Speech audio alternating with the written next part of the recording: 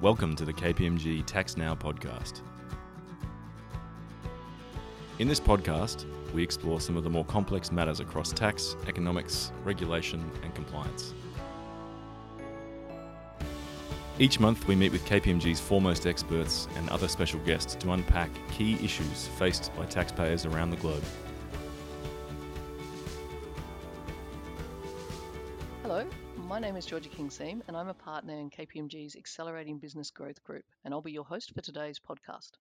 Today, we will be talking about why startups are so important to Australia's current and future economy and some practical tips on how to start and fund one. With me today is Alex Demetrio.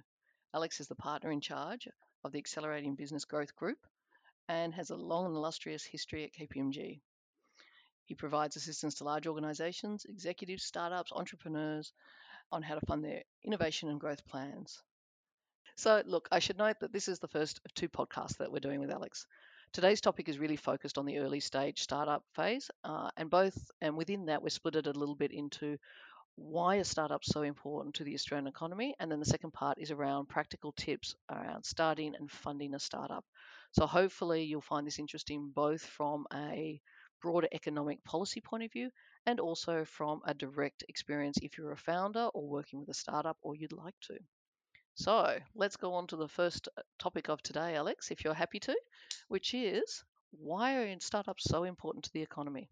Thanks, Georgia. And that's a really, really good question. It's probably a question that gets asked quite a bit by many. And I'll start with probably job creation being probably one of the key reasons why startups are so important to the economy. If you look at the traditional jobs of the past and the way that jobs are manifesting themselves at the moment with disruption like automation, machine learning, AI, one's fair to say that certain tasks are being made redundant, and as a result of that, jobs are changing in the way that they are being made available.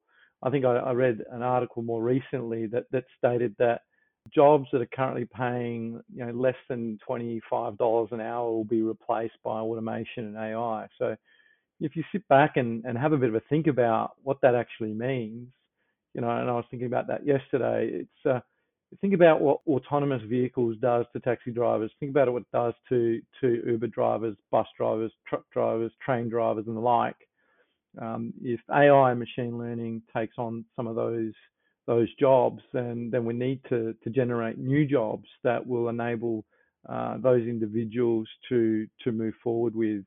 If you think about what AI and machine learning could do to the financial services sector, be it insurance, banking and finance, etc., and most of these tasks will be performed by technology. And again, we need to generate the next generation of jobs, and that's why startups are super important, creating new jobs. Alex, I'm tempted to play devil's advocate here and just point out that, if you are an Uber driver or a train driver or similar, it's great that there are new jobs of the future coming through, but are those going to be your jobs? So what does that mean in terms of the transitioning a workforce from one, I suppose, style of job to another? Yeah, and what we will see, Georgia, is that the types of jobs that will be on offer will be different, right? And back to my point before about the world changing, we can either help startups create new jobs here in Australia, or we could wait for startups in other countries to take not just our jobs here in Australia, but also our consumer dollars. So younger businesses, it is fact that younger business create more jobs and different jobs. It's fair to say also that there will always be a need to have a human in the loop. The jobs that will be made available will be those that have the requirement to have a relationship with your consumer. Those that are sort of management style jobs, executive type jobs that will require a certain level of discretion in making decisions. So I guess I'm not sure if that answers your question directly, but there will be different jobs, and startups will be creating, as a ratio of revenue, larger number of jobs than perhaps the larger businesses that are existing at the moment. Yeah, look, I think it does a bit. I mean, certainly innovation is coming one way or another, and if we're not doing it, someone else will be. So I guess on that theme, where do you see the innovation running for startups? Startups are definitely a lot more active in being able to pivot their business models. They are generating different business models all the time. If you look at the likes of eBay and crowdfunding platforms, they've got that sort of marketplace model. If you look at the sharing economy business model, when we think of sharing economy, we think of Airbnb. We think of other business models like what I call freemium models, where that typically happens in the gaming sector, where they offer a pretty attractive gaming solution or gaming platform, and then upsell off the back of that. And then obviously you've got your subscription-based models, which most people are pretty familiar with. If you think about those different business models, those business models didn't exist in the past. And so what startups have been able to do is really revolutionize how businesses start to think about the traditional business. What we've seen is that startups are taught to be successful on a global stage from day dot. They get user adoption, they grow really, really quickly and scale. And you need to be able to build a product or service that is 10 times, if not more, better than what's already available now. So with that, it gives the larger organizations the ability to look at these startups, learn from them, maybe even acquire them and integrate them into their businesses to enable them to innovate as well, become more nimble and respond to market shifts.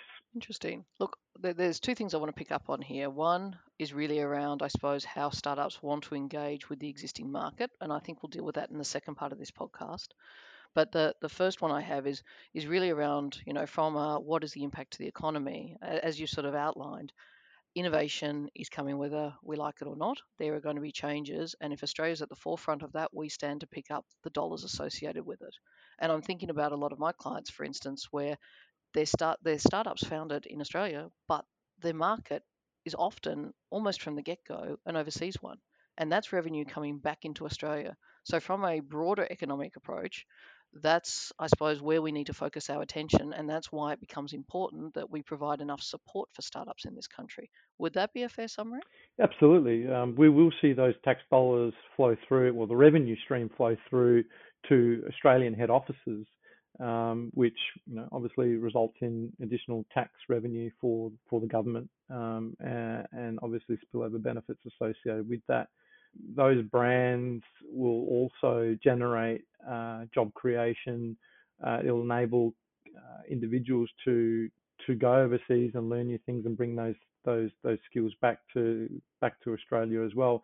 If you think about what we've seen with the space innovation and space sector, and the number of individuals and engineering and tech jobs coming back to Australia purely by just having a national space agency located in Australia, and really the government providing some stimulus around that particular sector. What it's done is it's meant that individuals no longer have to go overseas to chase those jobs. They can now do those jobs in Australia, generate revenue, learn new things, and really drive that economy forward. I will admit, I mean, having such a large continent, we are in a prime position to have a space industry, given our Totally. our ability to launch and even if you look at a lot of the arrays in terms of watching space, etc. So we are in a good position that way, which kind of leads me into my next question for you. And we sort of had talked about this before this podcast, was around what does this mean for regional growth? Well, startups, I guess, lend themselves to growth in the regions as well. And really, all you need is a laptop to be able to start up an organization. And what's great about startups is that it doesn't matter what town you're established in. What's particularly important is the skill set that you have, or the niche product, or the problem that you're looking to solve is the most important thing. The next generation of global companies can be founded anywhere. Establishing a regional startup ecosystem and providing the fast internet infrastructure will help regional Australia's economic development as well and prosperity. You've pretty much hit what I was going to say there, which is that's great if you're a software-based startup and you've got, good internet, but that's not necessarily the case everywhere, although it is getting better. Well, what about startups producing tangible goods? Australia's a large country. We don't have the high density and the rail networks that you see in a Japan or other countries. And that's where government plays a vital role, Georgia, in ensuring that they do have the right infrastructure to connect the regions. And what we have seen is that government has recently announced a $110 billion investment over 10 years in land transport infrastructure. And this is part of the government's broader strategy to better connect our regions and meet our national freight challenges and build a stronger, resilient Australia. Increasing now, people are seeking out the regions as a safer place to work as a result of that pandemic. So, look, I think technology, yes, does lend itself to allowing you to work anywhere, but equally, as the infrastructure continues to improve and develop, and it looks like the money's there to put towards that investment, we will start to see more businesses feel comfortable establishing themselves in the region. I think we're seeing the evidence of that already. Look at property pricing and how that's shooting up outside of the main metropolitan areas as people realise, particularly through this pandemic, that you don't need to be sitting in a CBD office 5 days a week. Yeah, totally. I mean, you look to the Greater Western Sydney region, the Hunter Valley region, the number of businesses have spawned out there, the infrastructure that's been created out in the Greater Western Sydney. I was there not that long ago,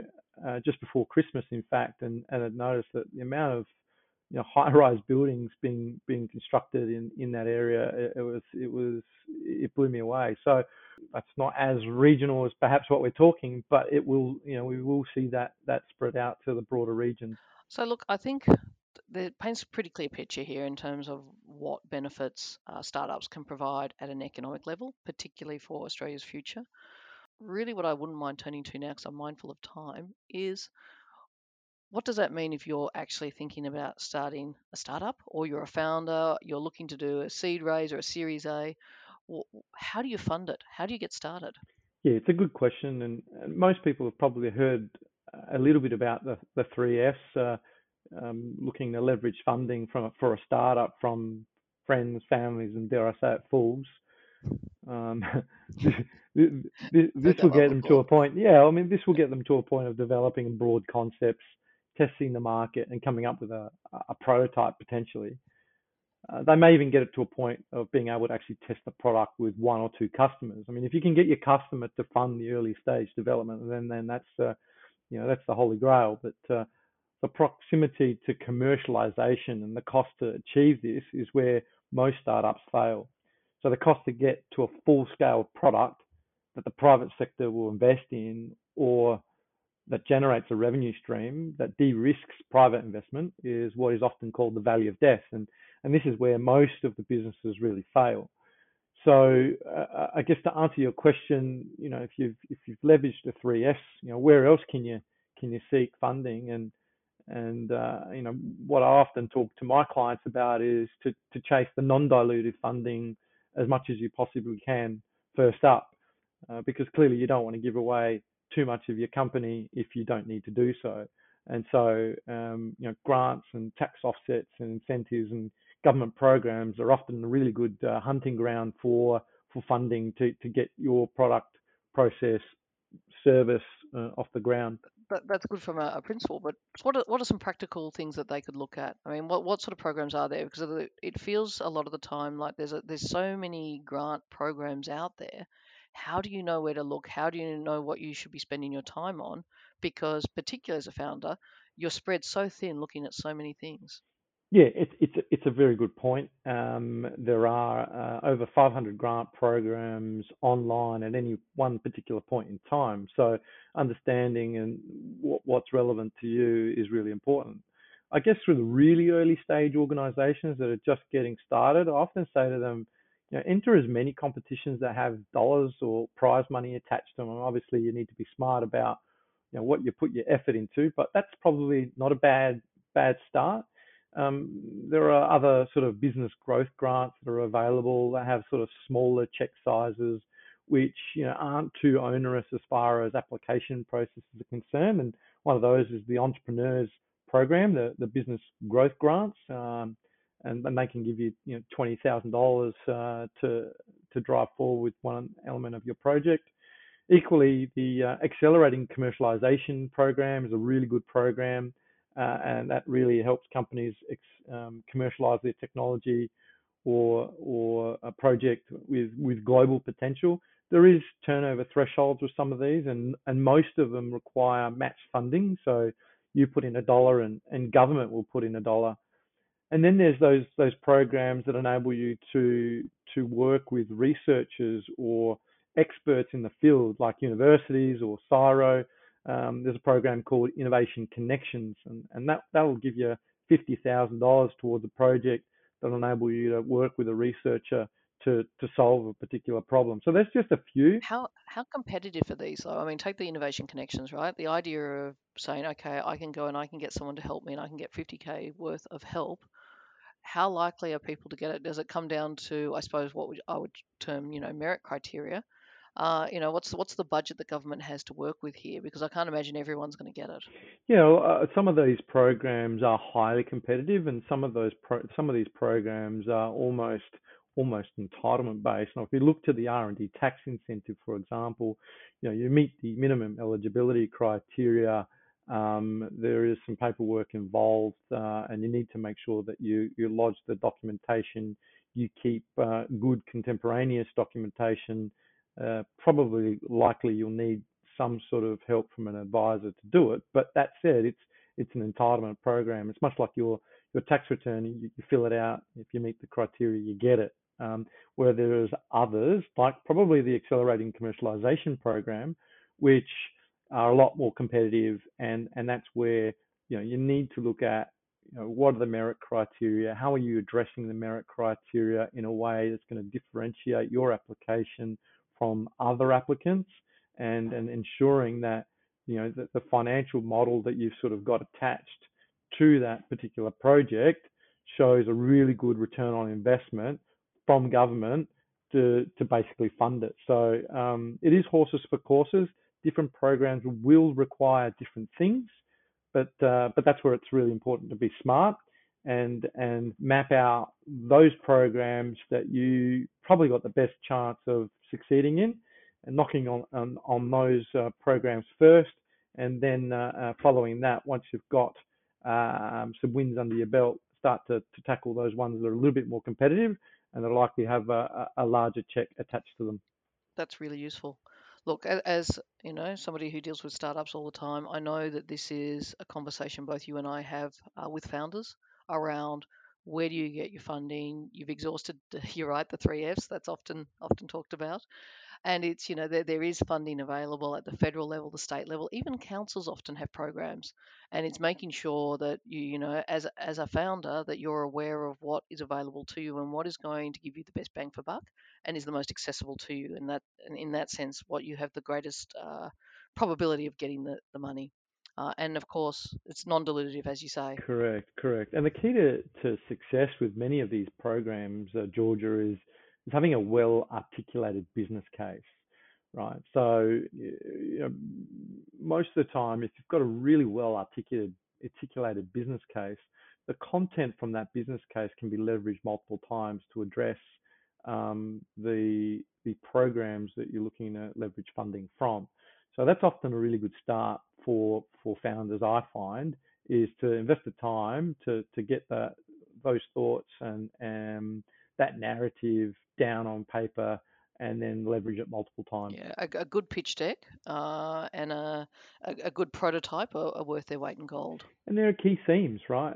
Federal government and state governments are looking for anything that generates jobs, job creation, anything that facilitates collaboration between universities and industry, and anything that generates jobs. And if it's regional jobs, even better. Thank you all for listening. That's all we have time for today. So my thanks to Alex Demetrio for his time. If you'd like to get in touch with us, please send an email to kpmgtaxnow@kpmg.com.au, or you can find us on the KPMG website. Just look for Accelerating Business Growth. My name is Georgia King-Seam, and it's been my pleasure to be your host for today. Thanks for listening to another episode of the KPMG Tax Now podcast. If you'd like to ask us a question, please send us an email at kpmgtaxnow@kpmg.com.au. Be sure to subscribe at kpmg.com/au/taxnow, or follow our LinkedIn page, KPMG Tax Now Insights. That's all for now. We look forward to sharing more insights with you soon.